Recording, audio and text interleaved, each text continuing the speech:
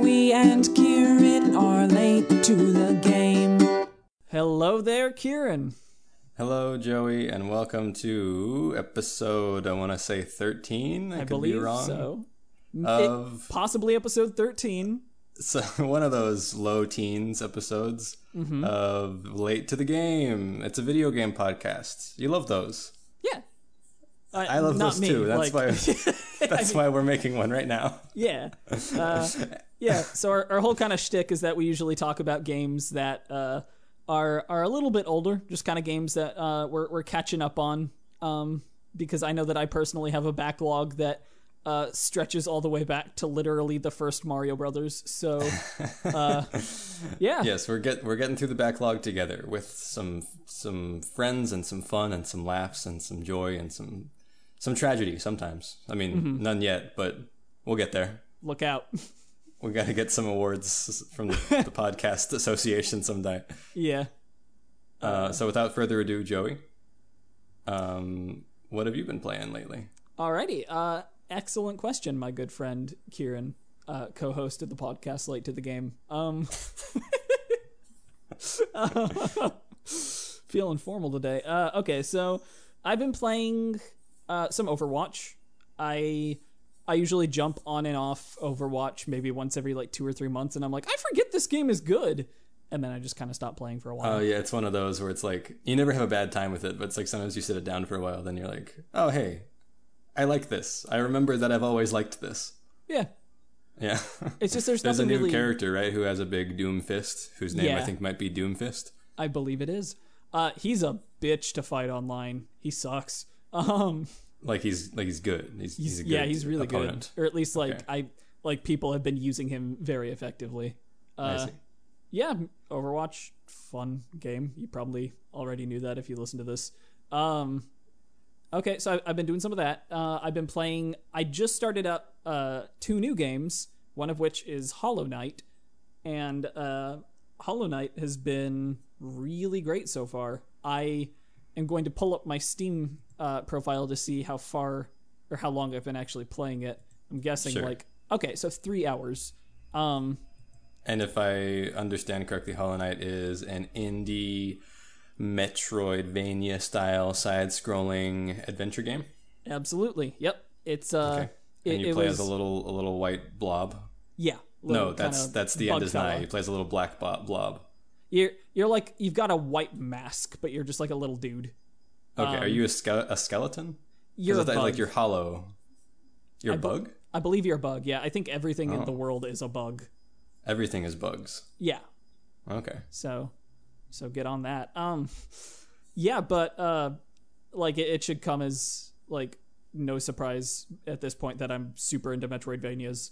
They're almost all I play recently, and sometimes you just get on one of those like you just can't stop yourself. You're just like, I want to play every version of this. Yeah, I'm kind of in the middle of that right now with fighting games. Yeah, where it's just like, I don't really care that these are like mildly different. Like, let's just get another one. Just get another one in. I get you. Yeah, but Hollow Knight so far is fantastic. It was on Kickstarter. It had a successful Kickstarter. It I feel like for a long time the big I go to the subreddit called Games all the time just to check out like game discussions and stuff. And the big darling of games for the longest time was, and I guess still is, The Witcher 3. And I feel like the big darling right now is Hollow Knight. And Doom kind of fell into that category as well. And 2016 Doom. Yeah, 2016 Doom. And not like 1903 Doom or whatever the first 1903, yeah. Gold Rush era Doom. Yeah, but like it absolutely deserves all that praise. It's $15 on Steam. It's coming to the Switch eventually. I'm not 100% sure about other consoles, but like if you have any interest, pick up Hollow Knight in any form that you can. It's really, really well made. It's traditionally animated. It's gorgeous. It's got an incredible soundtrack. Controls are really, really tight, and combat and mechanics are really, really satisfying. So I'm sure other games have done this. Sorry? I watched my only experience with Hollow Knight is I watched someone playing it at the last Summer Games Done Quick. Yeah. And it's one of those times when like my lack of experience with the game actually like kept me from enjoying the speedrun of it. Because sometimes like when you don't know like how a game is normally played, if you were to watch like a speedrun of it, then you're like, what is this madness? What is this nonsense on the screen? Absolutely. Because they were doing all kinds of like crazy high level stuff, just like moving in ways that made no sense to me. And so I was like, it took me a while of watching them play to be like, oh, okay, this is a Metroid style game. Okay, got it. Okay. Yeah. So I should look at that game in a context other than someone trying to play it very, very fast. Yes. Because it's probably a lot more enjoyable. I would definitely recommend that. Yeah, but like combat's super simple, at least at the very beginning. You have one attack, which is swipe, and you can swipe up and down and left and right. And it's when you attack enemies, you have a tiny bit of knockback. Like you just kind of get sent backwards like a couple of in-game inches, and it weirdly adds some weight to your attacks. And getting hit in this game feels terrible. It feels about as bad as any game I've ever played, which is awesome. Like every time I get hit, it feels like I've done something wrong, both because the controls are so tight and also because like the audio visual feedback you get, it's like this, like there's this weird like almost electric crack that appears across the screen, and all of the sound and visuals dim for a few seconds, and it's like everything becomes muted, and in a way that inspires you to be like, okay, gotta be better than this, not like that obstructs your vision. Oh yeah, no, not at all. Like you can still see everything perfectly clearly. It's just like it does a really good job of making you feel like you made a mistake, and it's really, really cool in that regard. It's got a really interesting mechanic so far, where every time you attack enemies with your base attack, then you start building up this meter. And you can use that meter if you stand still and keep your finger on B, then you can use that meter to refill your health. And that being said, it takes a couple of seconds. You kind of have to Dragon Ball Z style charge it up. And if you let go because you're like in danger's way or something, then you don't get that meter that you just spent charging up back. Oh, that's kind of interesting. Yeah, so there's a really interesting risk-reward mechanic, not only to that, but it also seems like the meter is going to be used for other things. I'm 3 hours in, so I'm not going to be, like spoiling any big things, but eventually you get an attack that uses that same meter. So it's a pretty powerful attack, and it's also got a lot of range. So you have to ask yourself, is it worth spending this attack to maybe like take care of some tricky enemies, or do I want to save it in case I need to be healing later? And cool. I heard it described as a Souls-like game by someone. Would you say that's accurate, or do you think maybe that's like a stretch of the term Souls-like? I haven't died yet, so I feel like that's where a lot of that sort of stuff comes from. I was just thinking like meter management seems like that's kind of an important thing, like managing your Estus flasks and stuff in a Souls game. Sure. So far it's Souls-like in like, because I feel like the Dark Souls and Demon Souls, Bloodborne, whatever, all those games were really heavily inspired by games like Metroid and Castlevania in their interconnected level design. So, Hollow Knight has that, but at that point, it's kind of arguing semantics whether it's inspired by Dark Souls or Metroid. Right. But it does have that similar kind of oppressive atmosphere and like really minimal like storytelling with seemingly heavy lore that is never really just like explained to you. You have to kind of go and explore and sort of find it on your own. So there's as much or as little story as you're willing to kind of invest yourself in. And yeah, I looked at the screenshots and it did not look like a happy, joyful, fun experience. It looked kind of sad and bleak. Yeah, it's got a very melancholy tone. And the music, again, the music's absolutely gorgeous, and it really lends itself to that as well. And like enemies so far are varied and require different sort of strategies to defeat and stuff. And I'm just really enjoying everything so far. I've fought a couple of bosses and a couple of mini bosses, and they're all really satisfying, and just fun. My only gripe so far, and this is pretty minimal, but the game is not well optimized. I like, just to get technical, I'm playing on a computer with a GTX 970, i7-4790K, and like 16 gigabytes of RAM. And you just have a jet engine back there, right? yeah, it's actually just it's a health hazard, but I gotta have my frames. Not this. It's like it's Just not. I gotta have my frames. And now, excuse me. Yeah. And it's like when I built this, it was like pretty top of the line, but now it's like upper middle. I don't know, like, you know, computer Upper hardware. middle class. Upper middle. Yeah. No. Like, all I'm trying to say is that like the computer specifications here, should be more than enough to play the game at a stable frame rate, and there are a surprising number of frame skips, and it's a 2D game. It's visually gorgeous but simple. I'm not really understanding why that kind of stuff is going on when, again, stuff like The Witcher 3 and Doom are running like pretty flawlessly. So yeah, I wonder if it's more stable on a console because it's like a more closed off platform they can account for better. Yeah, I'm just not really sure, but I'd heard that there were optimization issues like months and months ago, and I was kind of hoping that by waiting for a good sale to pick up the game that I would be kind of like coming in after that. Maybe they had patched it and stuff, but there seems to be no indication of that unless it used to be worse. But yeah, the other thing is that surprisingly the game, or not surprisingly, supposedly the game is very long. People are saying their playthroughs clock in at like 35 to 40 hours if they're being somewhat thorough. And it's a $15 game. So if it's a game that's a lot of Metroid. Like even Metroid games are not nearly as long as that. Yeah, like I don't think Metroid Prime is that long. If you're interested in this type of game, then like its base price seems more than fair. So I mean, I've only played 3 hours. For all I know, it falls apart at 3 hours and 7 minutes. But right now, based on what I've heard from other people and what I've played myself, I feel pretty comfortable recommending it. Yeah. So you get to the very next room from where you are, and there's just a message pops up that says like "So long, suckers," and then like the Looney Tunes theme plays. Mm-hmm. It's just like a really crudely done flash animation of the dev team taking the Kickstarter money and running.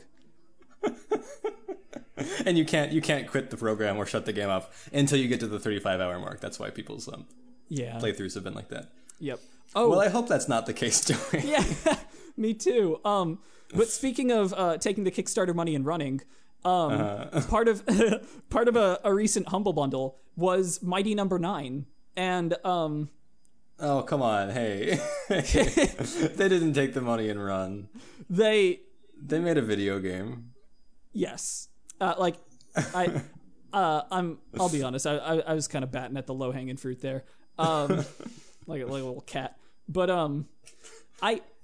here's the thing: is that Mighty Number 9 was part of the reason I got that bundle. I've actually been curious about it this entire time, and I've watched gameplay videos and stuff, and it doesn't look absolutely stellar, but it looks like a competent Mega Man style action game with like sharp controls. Like it looks fun. It's something I want to play, and there are ideas in there that are actually really good. From what I understand, it's a like the game took so long to come out, and there was such a like strong like groundswell of support for it when it was first announced, because it was like, oh my gosh, it's Keiji Inafune, it's the guy, it's Mr. Mega Man, it's Mr. Man himself, who's like involved in this. So I think it's one of those things where it's like people's expectations got way too high. And also maybe like the amount of money they were asking for is kind of a lot considering what the final product was. But I think it's more like, this is not a awful game. It's just like a disappointing game. Yeah. And that's disappointing. But yeah, like I've seen footage of it and it looks kind of ugly. Like I wish it was 2D instead of 2.5D with polygons and stuff. Yeah. But I mean, like, yeah, the dashing through enemies thing looks pretty neat. Yeah. Like, I would, if it was like a little, if it was like a Super NES game or something, I'd be like, oh, this is nice, this is fun. Yeah. And it's actually got a really interesting thing going on that I think could add a lot of character to some of the older Mega Man games. Or any they make going forward, where if you beat a boss, you don't destroy them, you just kind of like cleanse them of their stupid. And then they're like, I'm so glad that I don't suck no more. And then if you play certain levels, certain bosses will jump in like at some point in the middle of the level and help you out by like getting rid of some obstacles or something. And that's kind of cool. Yeah. It kind of reminds me of, do you ever play Mega Man X? Not as much as I'd have liked to. I started mostly with Mega Man X4. Yeah, so, and I know, I mean, maybe it's in the later ones too, but in the early ones, it's like if you, what is it? It's like there's a fire guy, Flame Mammoth, and what is it? It's something like if you beat this Robot Master before playing the level of this other Robot Master, then the level is different. So like you beat one guy and he's like an electrical powered thing. So then like in a different level, there's like an electrical area that's like turned off. So it's like easier to walk around. Or it's like there's lava and then the lava gets cooled. Something like that. Anyway, Sure. it's stuff like that. And that's kind of cool. But in Mighty Number 9, it seems like you don't even have to just murder people. You can just you can just make them see the error of their ways and then they help you voluntarily. Yeah, like in Mighty Number 9, it's like they're infected with some kind of virus, and you kind of use that dash move, and you dash through them and rip the virus out. They're like, oh, cool. But what then aren't you infected with the virus? You're Or maybe you have a good immune system. yeah. You I take don't your know vitamins. what it is, but like it's deep lore aside. It looks like a game that would at least be worth playing, and I actually intended to for this show. Except I started hearing about the game has some really weird memory leaking problems on PC where it like and again I'm probably blowing this out of proportion, but I've seen I guess people saying like it really fucks with your computer. Like people have been getting blue screens and shit from it. And Really? So the virus that Mighty Number 9 takes out of the bad guy, he just leaves on your hard drive. Yes, that exactly. Yeah, but it's like everything will slow down, and it's like it'll use up all of your computer's resources. So the game will slow down to the extent to where everything else you have open will slow down, and then your computer will just crash. Oh, God. Yeah. That sounds like a pretty serious issue. Yeah. That was another thing I was like, kind of hoping that was patched, and there's no indication of that. So it's a game that I'd like to check out, but, I make my living via, like, the work that I do with this computer. I'm not going to put my workstation at jeopardy to play a mediocre game. So, I guess no Mighty Number 9 for now. That's a shame. Yeah, not really. I've been playing an old game that I'm also not very far in. So I guess that's the theme of this episode, right? Is games we're just dipping our little toesies into. Yeah. I'm playing a beloved classic by many. Some consider it to be one of the greatest games of all time. Beautiful Joe. And it's called Beautiful Joe's great. We need to do an episode about Beautiful Joe because I've never beaten it. I fucking love that game. We'll have to do our beautiful episode, our Pod is Beautiful episode sometime when I find my copy of Beautiful Joe on GameCube, whatever. Yeah. No, I'm playing Final Fantasy Tactics on the PlayStation. Oh, cool. PS1. Yeah.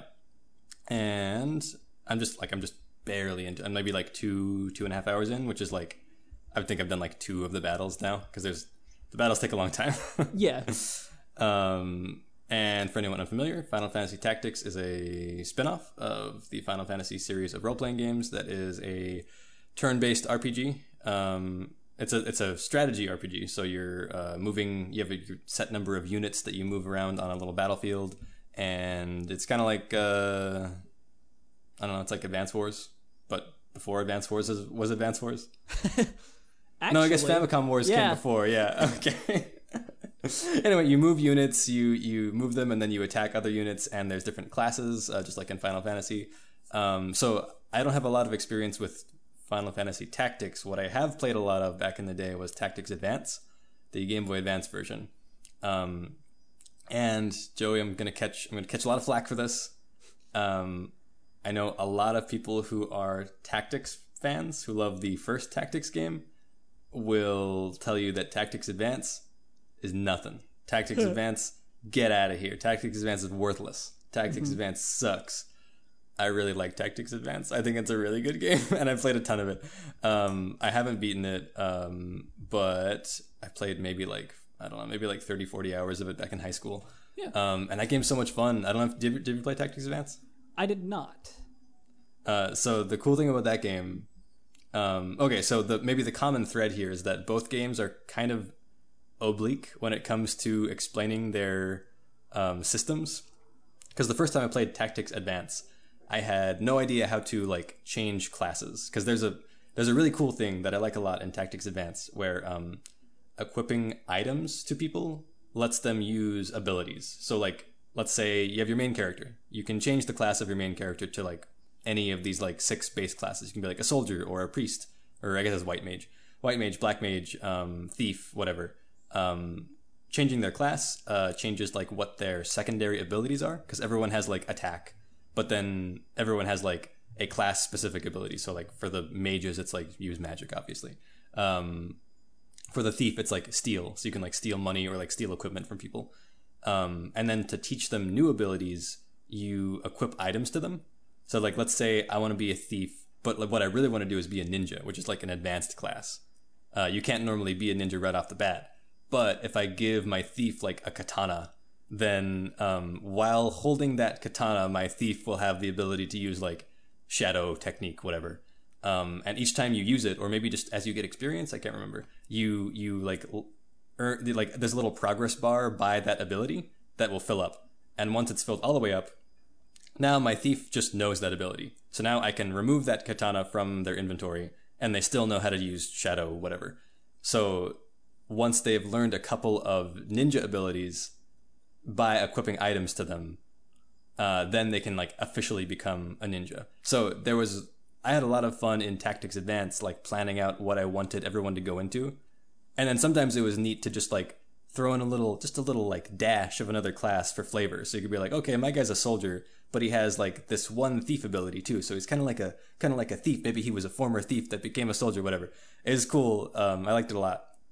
Final Fantasy Tactics 1, I am assuming, has a similarly deep and robust class system, but I have no idea how it works, Joey. It's so complex, and it's so like it's like staring at a brick wall. Like I have a lot of trouble. I think part of it is that the game itself kind of doesn't do a great job surfacing that information, but also like I need to like take some time and like dig into it. I have the manual, and it's like a legit old school manual that has all the stuff in it. So I need to like sit down with a cup of coffee and my reading glasses, my readers, my plus 2.5 reading glasses, and just go through like take notes, get my highlighter out, and really figure out how this game works, because I'm interested in it. It's a lot of fun, but boy is it confusing. Yeah, and that's also something I kind of admire about it, because the story of the game is basically like it just drops you in the middle of this like decades, if not centuries old conflict between these fictional fantasy world monarchies. And it's like it doesn't pull its punches at all. It like, you are the son of the like king of one of the kingdoms at the very end of this 50-year rebellion that sort of ended in this like uneasy truce, but there's like other like political undercurrents boiling beneath the surface. It's all very intense, and they like just trust that you will be able to figure it out as you go. And there's something that I love about that, but it's also like, it's intimidating. It's kind of daunting. Sure. I kind of feel like I'm about to like I feel like I'm in, high school history class again. Like I got to memorize like dates and names. There's like a straight up like textbook in the game. You can like check the compendium, and it just has a list of like every NPC's name. And so you like click on them and they like read through. It's like, okay, this person was the like retainer of this other king, but during the 50-year war they revolted and there was actually a rebellion, and they defected to the other side. Okay, so this person, okay. there's a lot to take in. I feel like that's been like my thing these past couple episodes. I feel like, as I always talk about, like, here's this weird, incredibly convoluted and complex storyline that I'm desperately like trying to like cling to and like eke out some sort of understanding of. I feel like that's what I've been talking about for the past like 3 or 4 episodes of the podcast. Yeah, it's whatever. There's no right or wrong. I don't know. I guess that's where my brain is right now. Yeah. I don't know what could possibly be going on in the real world that would cause me to want to just immerse myself in fantasy worlds. Yeah, man, I just don't know. Yeah. But yeah, like I know that Final Fantasy Tactics is like this classic, and I want to respect that, and I want to like do my best to get into it and like really give it a good shot, because I think it's easy to say like, oh, it's kind of old, and it's kind of like, okay, like one problem I've noticed, let's say you start a battle and immediately you realize you brought the wrong units into the battle. You should have brought a 4th soldier. Instead, you brought another alchemist, and it's just not going to work right now. There is no way that I have been able to see. Maybe I'm just not looking in the right menu. But as far as I know, you can't like quit and start the battle over. You have to get up, reset your PlayStation, and then start over from the title screen if you want to start the battle over. Or else deliberately like put your units in harm's way to try and kill them as fast as possible so you get a game over. And it's like, either way is like, oh, this is shitty. I don't like doing this. Yeah. I feel like so there's a lot of like... Yeah, go ahead. I was just going to say, I feel like a whole bunch of stuff like that is kind of I feel like more and more those are like quality of life things that games have been kind of trying to include, but I feel like it's sort of taken a while. I feel like games are becoming more and more convenient to play and experience, and sometimes going back to older games, it's like, wait, if I die, I just go back to the title screen instead of like my last checkpoint. Why? Kind of thing. And yeah, and there's some times where it's more like, I don't know. I think it's actually like a great example of like inherent biases that we have, because I know there's games that I played when I was young, and when people complain about them, I'll like show them to them. I'll be like, hey, this is I don't know, like, what's a good example? Like Banjo-Kazooie or something, and like when you die, you lose all your notes, you know? Yeah. So like I've shown someone who's never played Banjo-Kazooie that game before, and they like die and they lose all the notes and they get frustrated. I'm like, no, it's fine. You're wrong for being frustrated about that. It's okay. It's not bad. Whereas like, okay, here's an example of a game that I haven't played before, and now it's like, oh, I have to reset the game. That sucks. That's bad. And I'm sure that if there were someone sitting next to me that was a big fan of tactics, they'd be like, no, you're wrong. It's just play better. And like, neither of us is right, really. Like in the end, like, yes, games are becoming more easy to navigate, and that is a good thing. I think it's easy to be very elitist and say like, well, if you aren't good enough, then, but like, it's important to remember that like, no, just there are things that have been changed for the better about games, and we should celebrate that, as opposed to just like being little snooty patooties. Absolutely. And on that note, like, you were with me, but I actually somewhat recently played through the entirety of Banjo-Kazooie. But I played through the Rare Replay version, which was a port of the Xbox Live version. Right. And it had HD graphics, and the most notable change for me was that if you died and you'd collected notes, then... The notable change? Sorry? You said the most notable change? Oh. I have my... you can't see, but I have my clown nose on, and I'm honking it. Honk, honk.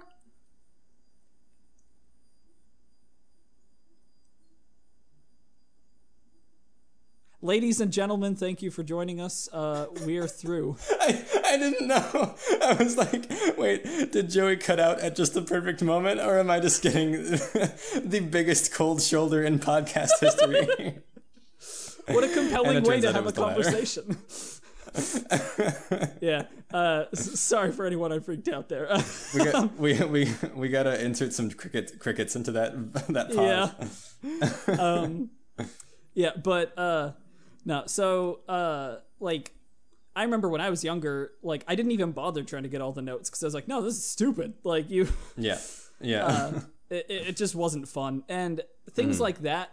I feel like those were concessions because of the hardware that they were working with. So, The way that they got around that in Banjo-Tooie was by having like similar numbers of notes that you had to collect, but they would be in bundles of like 5 as opposed to individual things. So there would be less things that the system would have to remember if you died. So even though you'd still have like 85 notes, it would only have to remember like, like 4, whatever number of like note bundles, and that way it could. Yeah. So that kind of stuff. The remake of Banjo-Kazooie is better. Yeah. Yeah, I remember watching you playing that, and I was thinking to myself like, this is nice. Like, Yes.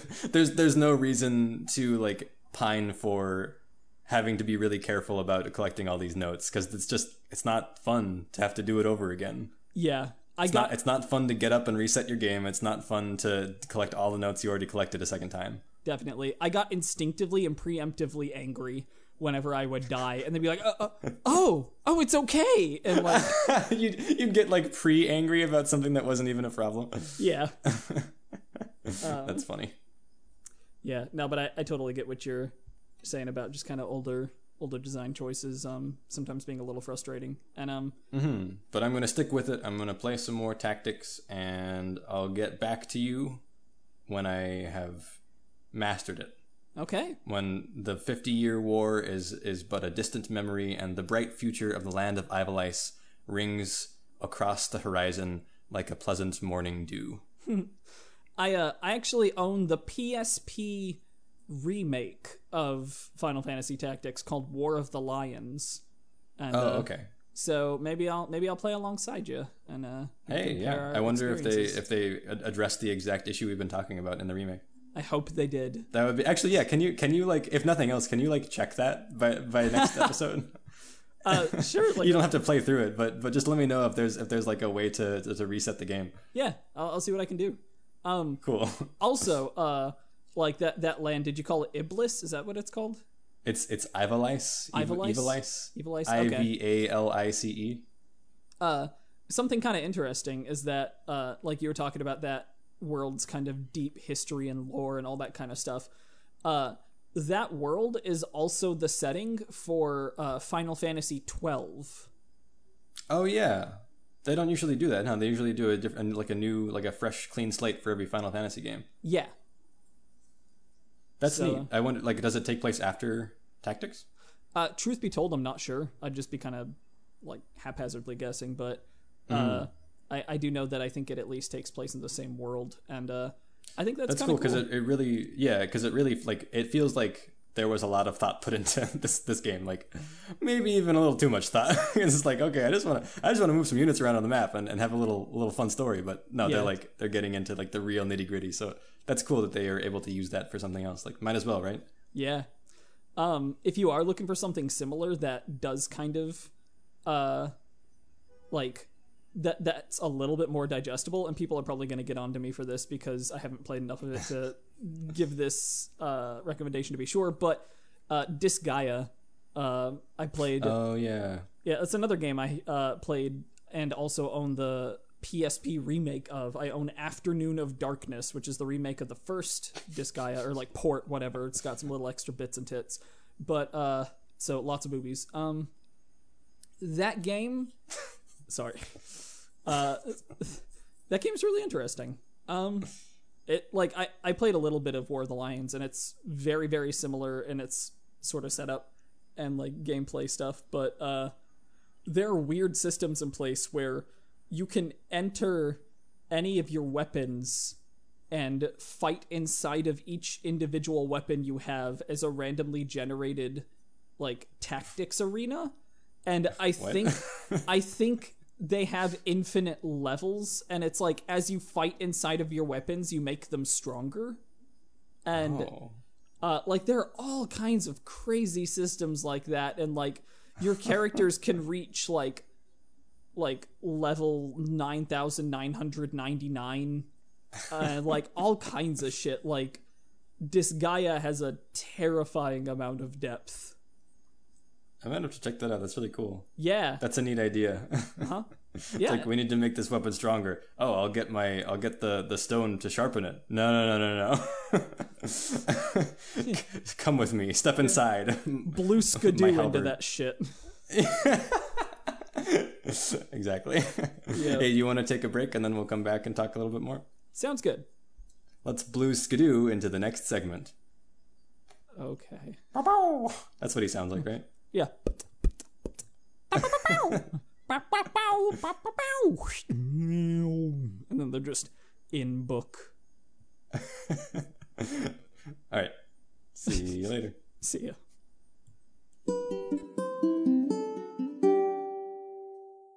We broke the break. Welcome back, people. Welcome back, everyone, and welcome back, Joey. And cards on the table. It's been a couple of days since we recorded the first half of this. I honestly can't really remember what we were talking about before we went to the break, but I think we were talking about games that we were just getting started with, and I was going to say I don't know about you, but I do know because we discussed this right before we started recording.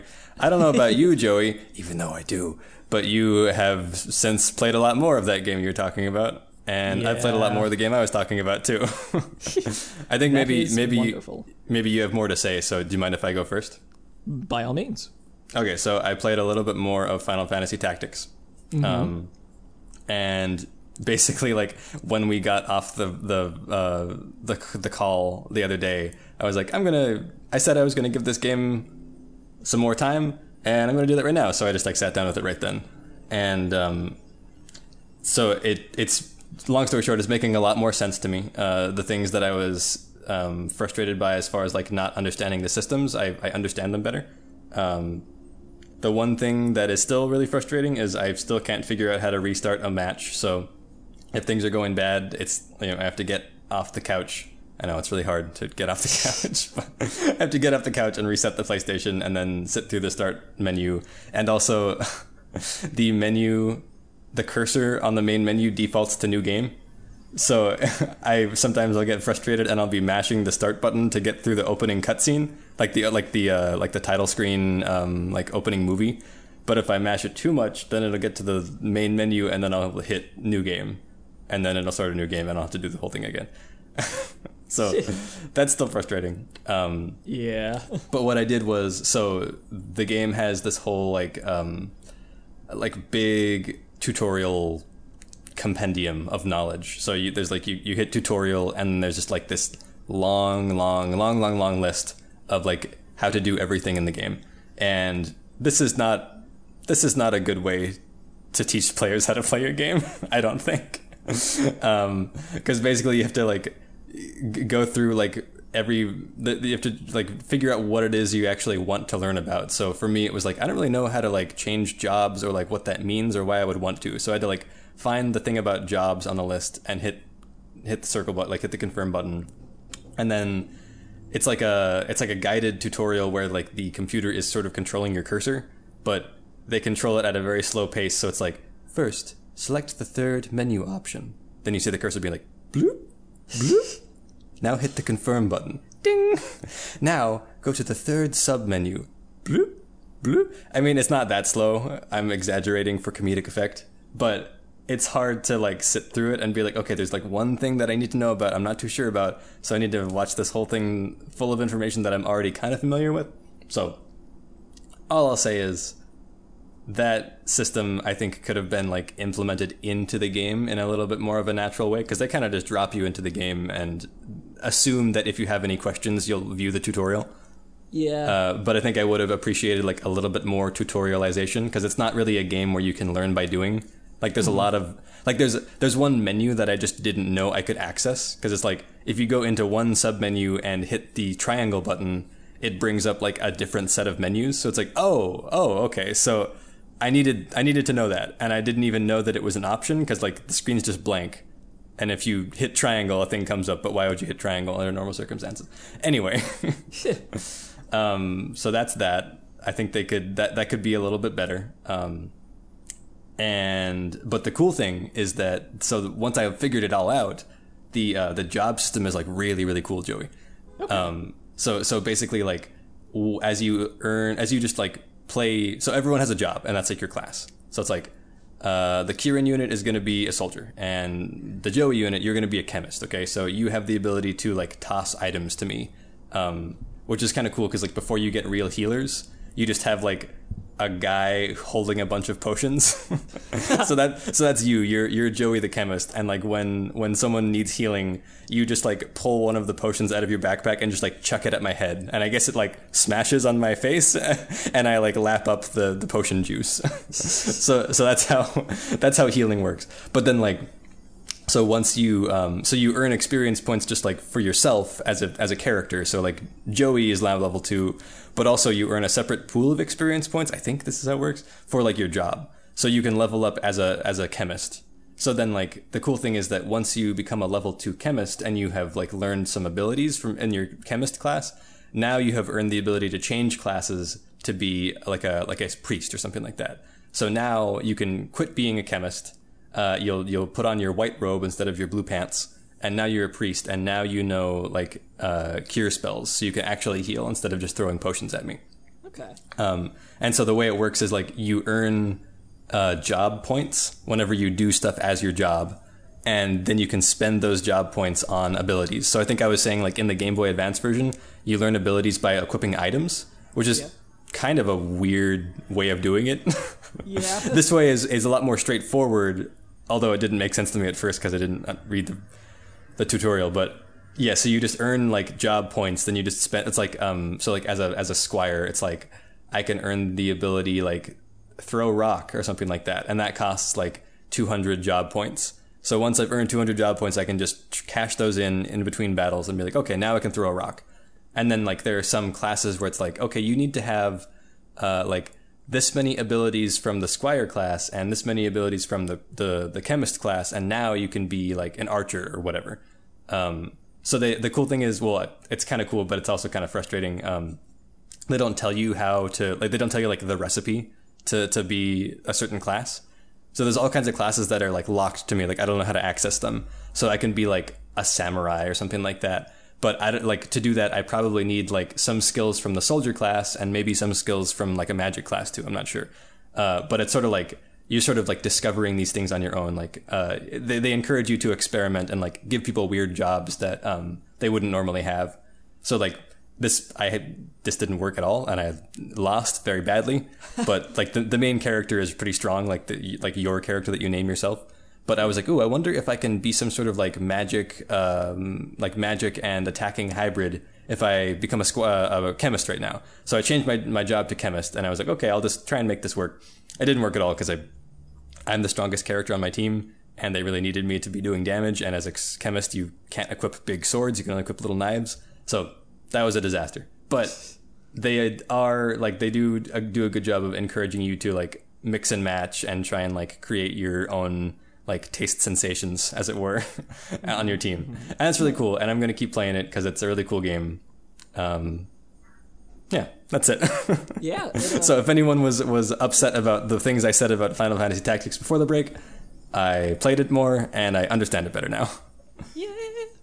Yeah. It looks really fun. It's a game I've had interest in for a long while. Yeah, I think it's kind of expensive. I got it as a present just from somebody who like already owned it. But yeah, probably, I think you can download it. I think it's like a PS1 classic or whatever that you can probably get on the PlayStation Store. Yeah. And, that's probably the right way to do it. Yeah, I actually already downloaded it a while back. I just haven't really sunk my teeth into it yet. And it's like you have to sink your teeth into it too. Like it's like I tried. I went to like How Long to Beat. I don't know. Do you ever use that website? Not really, but I know of it. Yeah, so there's people like rate their times and like how long it took them to beat a game, and it's good for me because it's like, okay, how much time do I really want to sink into this? So I was thinking, okay, it's Tactics, it's a spin-off. It's not going to be like a full length RPG. It's like a 40-hour like full length game. Yeah. So yeah, you gotta like be ready. So I'm kind of like regretting getting into it right now because like I'm into it, but it's like, oh man, this is like gonna take up a lot of my time. Gonna take up Yeah. No, but I downloaded War for the Lions on the Vita, which is the PSP remake of Tactics. Yeah. Mm-hmm. Yeah. Yeah, but no, that all sounds cool. speaking of tactics, Mario Rabbids Kingdom Battle comes out in a few days. And half of this podcast is very excited. Half of this podcast is cautiously optimistic. Okay. And the other half is rude and derisive and should probably stop being such a grump. Yeah. What are we? The game... Don't say it. Oh, shit. Oh, I backed The myself game- into a corner. The game Forrest Gumps. That's us. Yeah. Yep. Okay, this is really weird, but I keep... Okay, this is a little technical behind the scenes for everybody. My volume for my recording, I don't want my voice to come across as too loud, so I keep turning it down, and I'm watching it literally turn itself back up to max. Oh my god. It's really weird, and I'm sorry if the audio sounds a little fucky this time, but The rise of the machines has begun. The singularity, solidarity, Skynet and stuff. yeah. Yeah, so we kind of talked about it a little bit before, but in that abnormally long break, I actually went from only having played 10 minutes of Sonic Mania to beating it. And It was quite a break. holy shit. What an incredible game. I'm not going to talk about spoilers right now. I'm probably going to talk about them later, but I'll give due warning.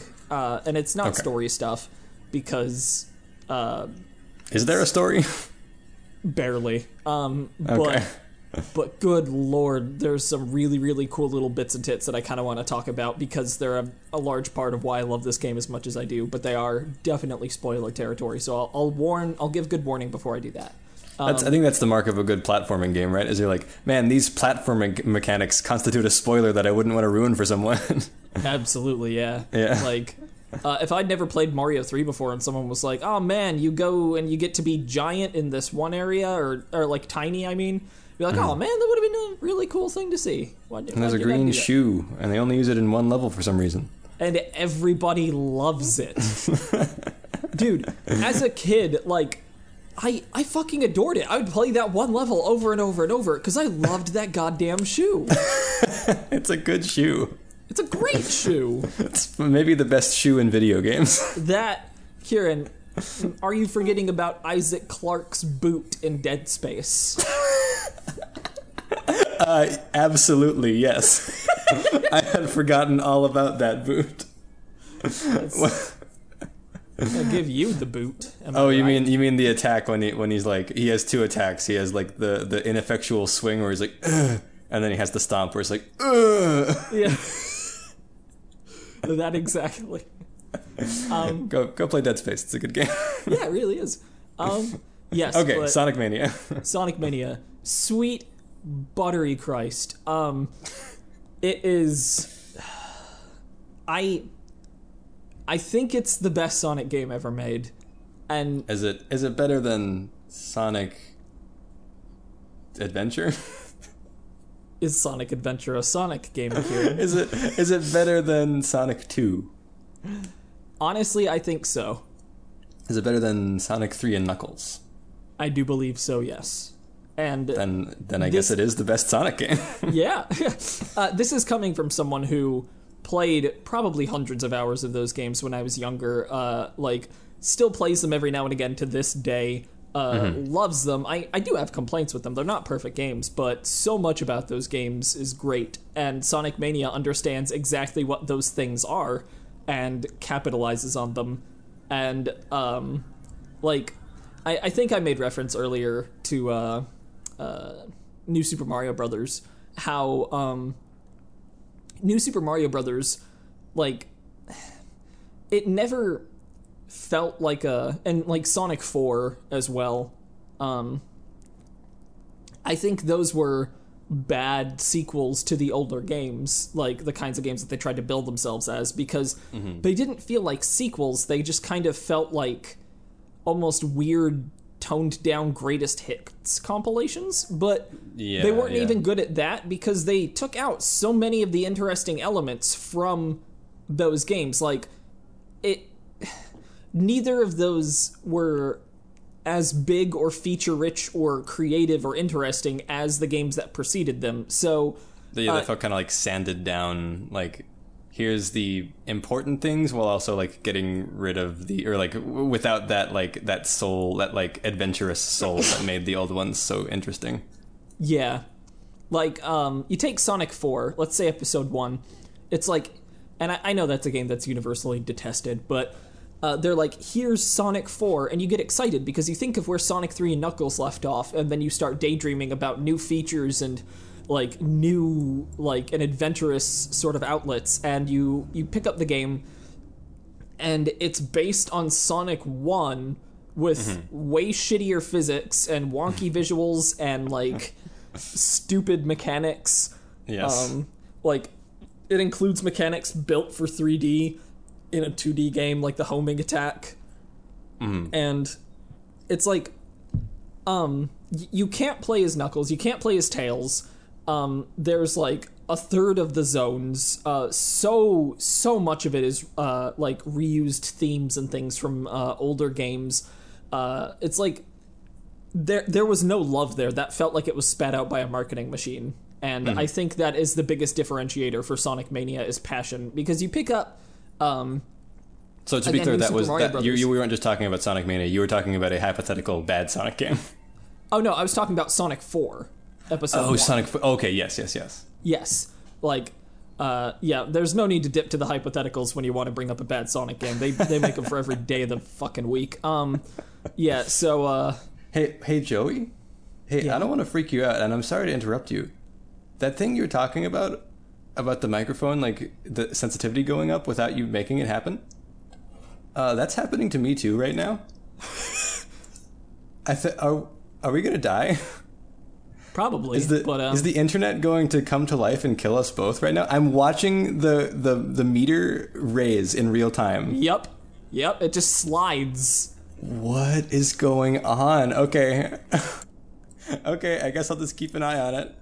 If you hear like a sudden like and then like the sound of like something like a skull hitting the floor, call for help.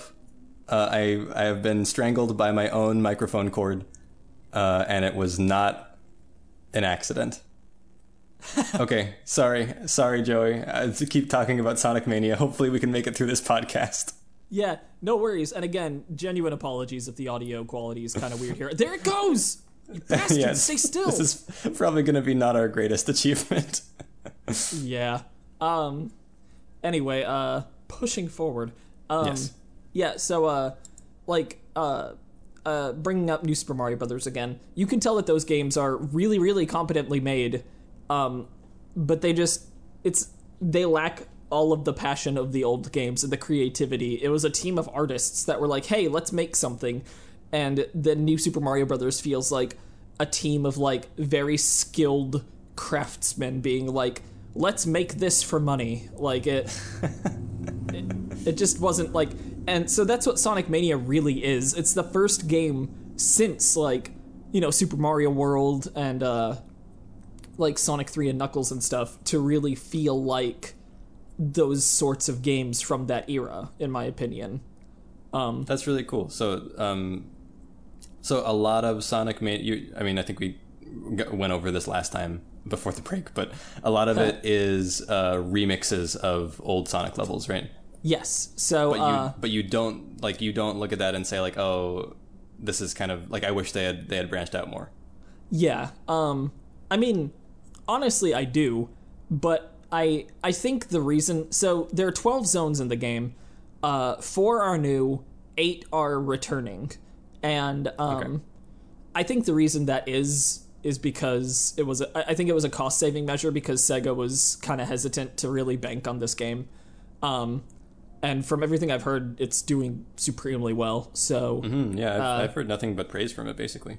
Yeah, it is phenomenal stuff. So that's a good sign. Like that's hopefully Sega takes that and says like, wow, this is like turns out fans like it when you put like love and care into your games.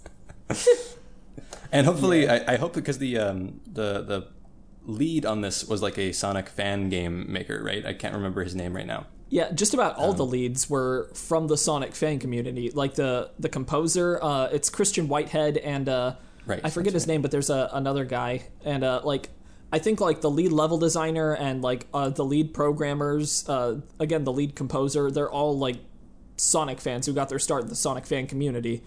That's really cool, and hopefully what this means for them is that they are able to get like the opportunity to either make a new Sonic game, maybe even from scratch, or even just like get a new like have a new project that's all their own.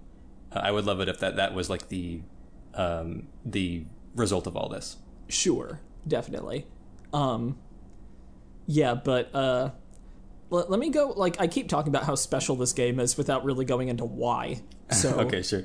I feel like I should try to justify that. Also the reason that I don't really mind that there are so many reused zones as much as I would in like Sonic 4 or Generations that did really similar things. In Sonic Mania, every zone is 2 acts, and the first act is kind of like a mixture of the like both acts before, with some like interesting new little areas and stuff. But Zone 2 is where they just kind of take Act this. 2. Is it? Okay. Yeah. So the zone is like the overall theme, and then it's separated into 2 acts, right? Gotcha. Thank you. So the first act is like making you remember why you liked the zone in the first place. Yeah. And then the second act is like, oh, also we got tricks too. Yeah, like Act 2 is always really, really creative. Like I guess I may as well go ahead and start getting into spoilers here. So because I'm going to get into, I guess, somewhat specifics, but so Chemical Plant Zone, it's like Act 2. There are these giant vials of liquid that you jump on top of, and they turn that blue goo that you saw everywhere before into like something you could bounce off of. And Oh yeah, I heard about this. This is really cool. It reminds Yeah. me of Portal 2 a little bit. Yeah, and so that opens itself up to some really interesting stuff. Later on, when you go to Flying Battery Zone, Act 2, you're running on like the outside of the ship and then go back to the inside and keep switching back and forth. There are levels where you get to jump between the background and the foreground. Oh, interesting. Yeah, like there's just so much good stuff. The music, this is like on the same level of like Katamari Damacy and I don't know, like Ocarina of Time as the best OST in a video game, in my opinion. Like, Wow. this video game music like doesn't get a whole lot better than this. Just music in general, it is incredible stuff. This is really high praise, geez. Yeah, sorry. Again, like, a lot of this stuff might come down to personal preference. Like, I love this kind of music. It sounds and feels very, very Sonic. But, like, even if you're not a huge fan of Sonic, like, it's just so well done. And they didn't even have Michael Jackson. Yeah, not even Little Mikey Mike. As he's known by all. Yeah, colloquially. Yeah, but okay, so now I'm gonna start getting into the super spoilers. Unless, do you care if I spoil it, Kieran? No, it's okay. Go for it. Okay, the game, like, there are references to other shit that are fucking mind-bogglingly cool. At the end of Studiopolis, Act 1, there's a TV behind you, and it makes a really faint buzzing noise. And that buzzing noise is the exact buzzing noise that was present during Sonic's 25th anniversary live stream that kind of ruined the entire thing. Are you serious? Yeah. What? It's so cool. Oh my god. Yeah. And dude, the boss of Chemical Plant Zone, you're just like running, and then you're sunk through a tube, and you're just standing next to Robotnik, like facing the camera, and you're like, what the fuck is going on? And then some colored orbs start falling down, and you're playing goddamn Puyo Puyo, and the boss is just Puyo Puyo. You just have to play Puyo? Yeah. Oh my god, this is amazing. Yeah, and then that Puyo Puyo mode is unlockable. Oh my god. And it's just fucking fully featured Puyo Puyo. And it's so good. And there's a boss later on that starts like changing shape, and the shapes that he changes into are the most obscure fighters from Sonic the Fighters. So you have to fight Fang the Sniper, Bean the Dynamite, and like Ark the Polar Bear, all like fucking beautifully animated with sprite like pixel art, and it like, oh my god, like this is fan service of the highest order. And yes, I am a Sonic fan. I think if you don't give a rat's ass about Sonic and you're just looking for a decent platformer, I still think this game delivers. Sure. Like, the level design is, in my opinion, and by a wide margin, the best that Sonic has ever had. Like, these levels have, I swear they have like a dozen different routes each. Like, they're way more, like, multi-layered than any of the older stuff. Like, even Sonic CD. I've heard a lot about that, and it's interesting because that was always something that actually like bothered me about Sonic games, was like how many different, like, it was overwhelming the amount of different paths that were in the game, but at the same time, like, I never felt comfortable like exploring them because the game is so like focused on like moving forward and moving quickly. And what I've heard, at least from other people who have been talking about the game, is that because there's like a time trial mode in it, right? Or there's like there's some incentive to get high scores. Yeah. There's like an easy and like maybe less stressful way to explore the level that's built into the game. And in doing so, it's kind of like teaching people that were never like the hardest of hardcore Sonic fans. Because like I never memorized any level layouts in a Sonic game. So like this time trial mode is maybe like allowing people who were not like that into Sonic to like understand why the hardcore Sonic fans loved the Sonic games, because like the intricate like multi-layered levels have always been part of Sonic, at least from like maybe not 1 so much, but definitely from like 2 onward. Yeah. And so like allowing people like a way to be like, okay, just practice this level and like explore and like figure out the fastest way to get through this level, because there's lots of different ways to do it. I think that's a really neat thing that is like, again, like this whole thing is like a love letter to Sonic. So I think like allowing people, part of that is like allowing people to understand why Sonic is loved, because it's easy to forget, Joey. It's easy to forget why anyone ever liked Sonic in the first place. So absolutely, yeah. Yeah, so if this game does one thing, and that one thing is just like get people to understand the appeal, then I think that they've succeeded, right? Yeah. It's all just so lovingly done. Like, all of the animation and sprite work is absolutely gorgeous. Just like the art direction in general is fantastic. I have so few complaints. It's just a dense, like, incredibly good time. Some complaints I do have are Blue Sphere, like the bonus stage from Sonic 3 and Sonic and Knuckles and all that shit.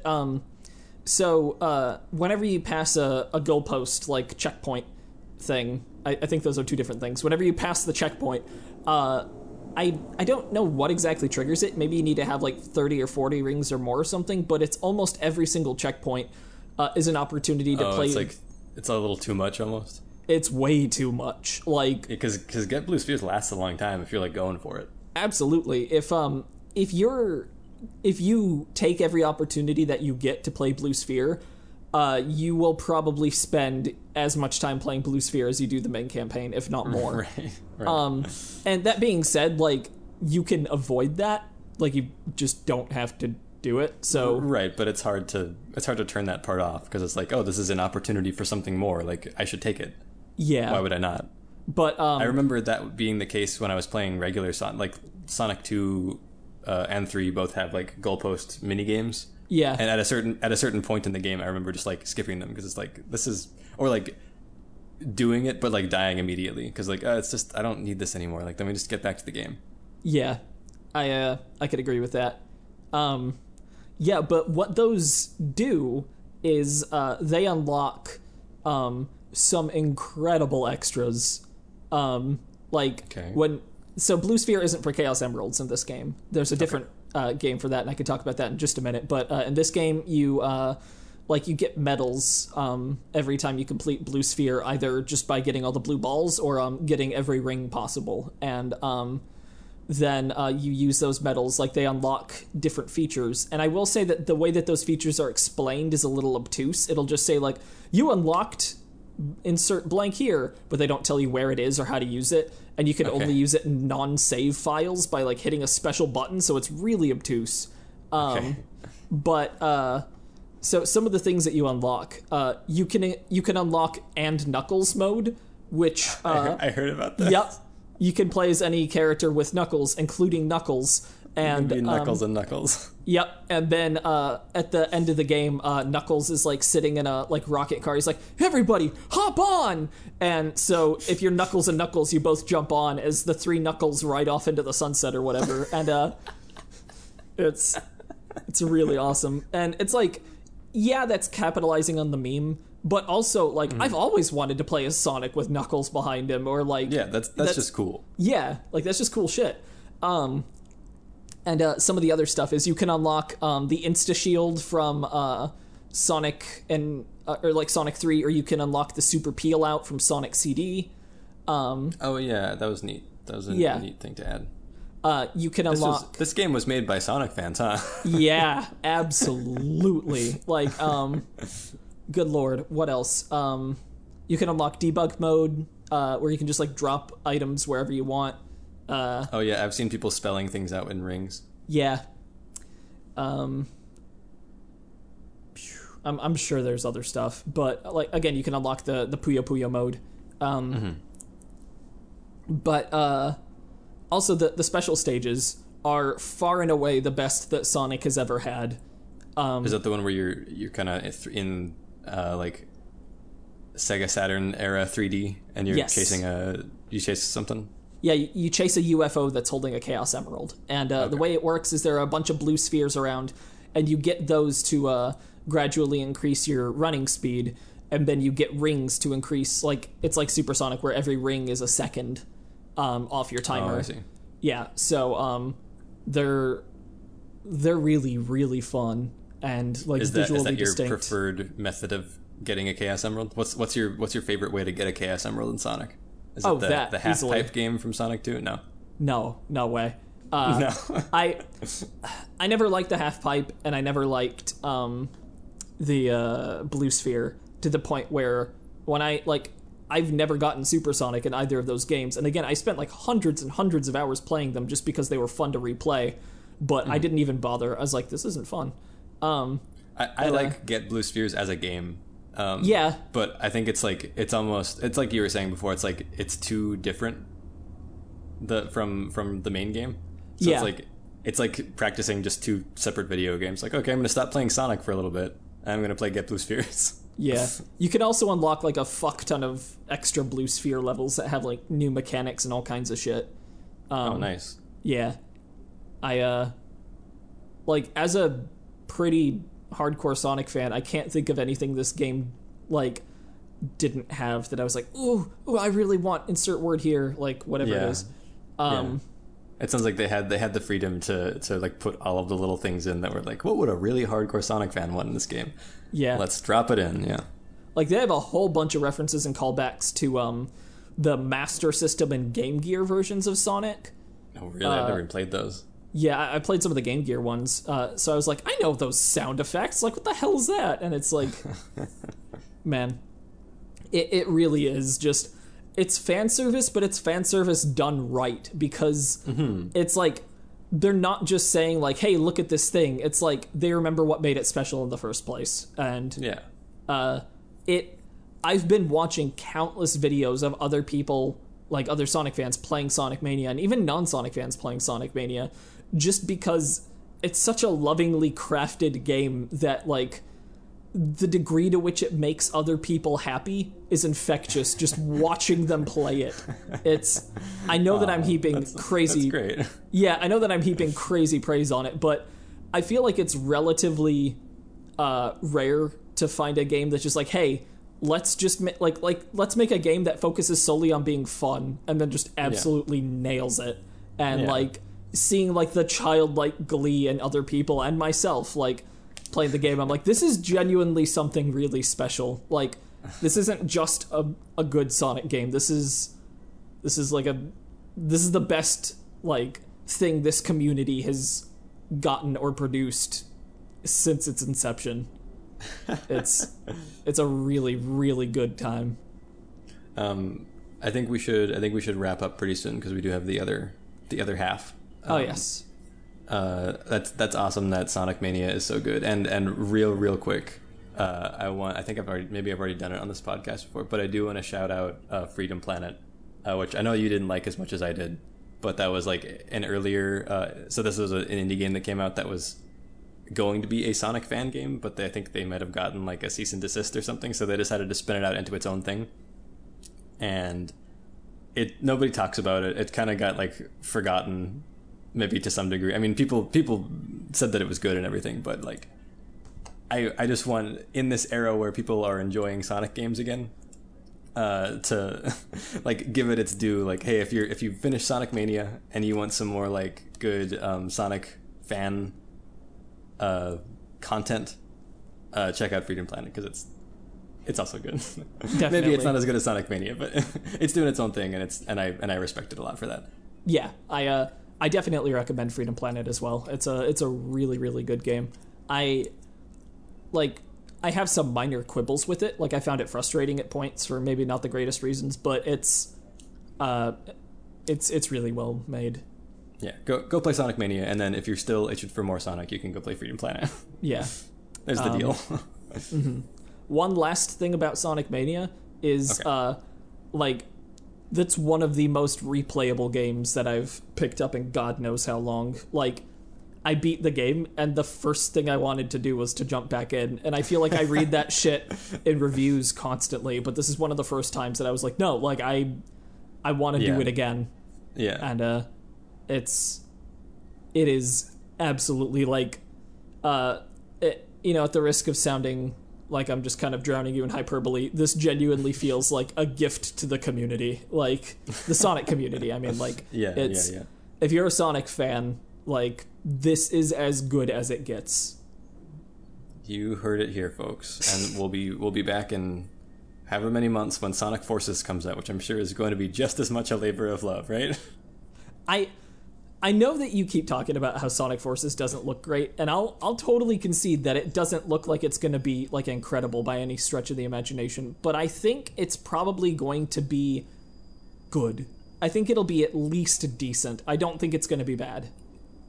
Yeah. Okay. I think that people will get a lot of joy out of the character creator, and I honestly, I think I might have said this already before, but I kind of want it just to make characters. I want to go over to someone's house and make the dumbest looking character I can, actually. I'm totally down. Let's do it. Okay, cool. Yeah. Okay, maybe that's gonna be about it for this installment. Yeah. Of the greatest podcast ever made. Our new title. Yeah. Late to nothing because we're perfect. Yes. If you guys have any requests for future games you want us to talk about or do Let's Play of or what have you, you could email us at Joey and Kieran spelled Kieran, latetothegame@gmail.com. So send us an email, and maybe you'll even hear our sweet digital voices via text. So receive an email in response. Yep. Totally understood what that was trying to say. Yeah. Thank you so much, Joey. Yeah. And yep. All you lovely listeners out there, have a great day. Please do. And if you're feeling like shit, pick up Sonic Mania. Yeah. Okay, bye everybody.